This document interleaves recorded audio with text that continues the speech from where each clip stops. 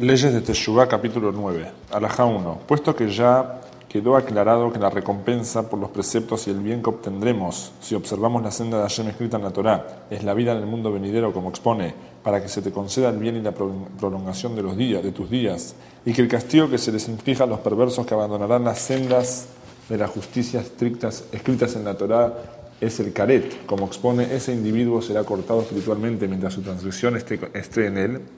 Surge entonces el siguiente interrogante.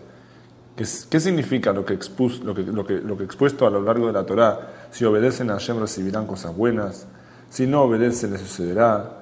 Y todo esto se refiere a cosas materiales relativas a este mundo, como por ejemplo la saciedad y el hambre, la guerra y la paz, el reino y la sumisión, el asentamiento en nuestra tierra y el exilio, el éxito y el fracaso, y el resto de lo mencionado en la alianza de Hashem con Israel, las bendiciones y maldiciones.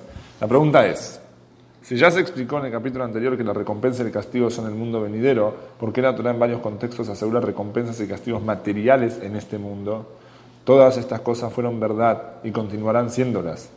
Cuando cumplimos los preceptos de la Torá obtendremos todas las bondades de este mundo, y cuando los transgredimos nos sucederán los males escritos allí. No obstante, estos bienes no son la última instancia de la recompensa por el cumplimiento de los preceptos, ni aquellos males son la última instancia del castigo que se inflijan a los transgresores de todos los preceptos. La explicación es así. Hashem nos entregó esta Torá, que es un árbol de vida, y quien hace todo lo escrito en ella y lo conoce a Hashem a través del estudio de la Torá, con un entendimiento pleno e idóneo, es merecedor de la vida del mundo venidero, y de acuerdo a la grandiosidad de sus acciones y el grado de su sabiduría será su recompensa. Y Hashem nos ha asegurado en la Torá que si la cumplimos con alegría y entusiasmo, incluso en los momentos difíciles de la vida, y seguimos siempre su sabiduría de Hashem, apartará de nosotros todo lo que nos impide observarla, como la enfermedad, la guerra, el hambre y cosas similares, y nos concederá todos los bienes que nos fortalecen en el cumplimiento de la Torá, como por ejemplo la saciedad, la paz, la abundancia de plata y oro, para que no nos dediquemos todos nuestros días a las necesidades corporales, sino que podamos sentarnos libres para estudiar con sabiduría y cumplir con los preceptos para ser merecedores de la vida en el mundo venidero. Así expone la Torá luego de asegurar los bienes en este mundo al que cumpla con ella.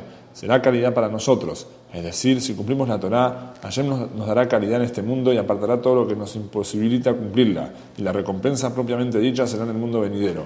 Y Hashem también nos ha hecho saber en la Torá que si la abandonamos voluntariamente y nos dedicamos a las necesidades del mundo, como expone, Yeshurun engordó y se rebeló. El pueblo de Israel se entregó a los placeres mundanos y se rebeló contra Hashem.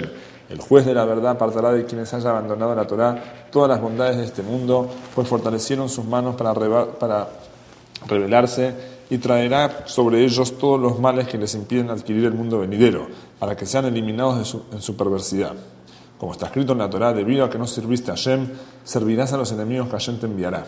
Resulta que la explicación de todas estas bendiciones y maldiciones es la siguiente. Si sirven a Hashem con alegría y cuidan su camino, Él les concederá estas bendiciones y alejará las bendiciones hasta que puedan ustedes profundizar y dedicarse a la Torá, a fin de que merezcan la vida en el mundo venidero y que les vaya bien en el mundo en el que todo es bien, y que se les alarguen los días en el mundo en que es todo largo y eterno. Y así merecerán los dos mundos, una buena vida en este mundo que los llevará a la vida del mundo venidero.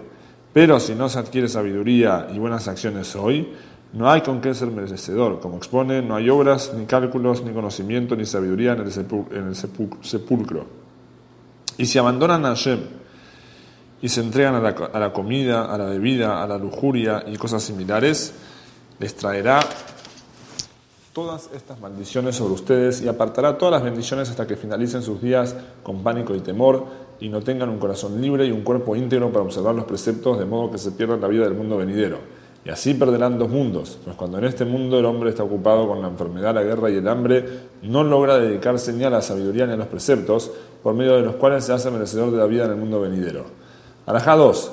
Y por ello todo Israel, sus profetas y sus sabios desearon la era mesiánica, para descansar de los reinados perversos que no les permiten dedicarse a la Torá y preceptos adecuadamente, y en esa era hallarán calma y podrán acrecentar su sabiduría para merecer la vida en el mundo venidero. Pues en aquellos días se acrecentará el conocimiento, la sabiduría y la verdad, como expone, pues la tierra estará llena del conocimiento de Hashem. No le enseñará ningún hombre a su hermano ni ningún hombre a su prójimo, porque todos tendrán sabiduría, y quitaré el corazón de piedra de sus cuerpos, pues el rey que surgirá de la simiente de David será más sabio que el rey Shlomo, y será un gran profeta semejante a Moshe Rabbeinu. Por ello instruirá a todo el pueblo y les enseñará la senda de Hashem. Todas las naciones vendrán a escucharlo, como expone, y acontecerá en los últimos días que la montaña de Hashem se hallará en la cima de las montañas, y afluirán a todas las naciones. La última instancia de toda la recompensa y el bien final, el cual no tiene interrupción ni desvalorización, es la vida del mundo venidero. Pero la era mesiánica tendrá lugar en este mundo, y el mundo continuará su curso normal, sin cambios en su naturaleza, solo que el poder retornará a Israel. Los sabios anteriores ya lo han pronunciado. La única diferencia entre el mundo actual y la era mesiánica es el sometimiento de los reinados que pasará a manos de Israel.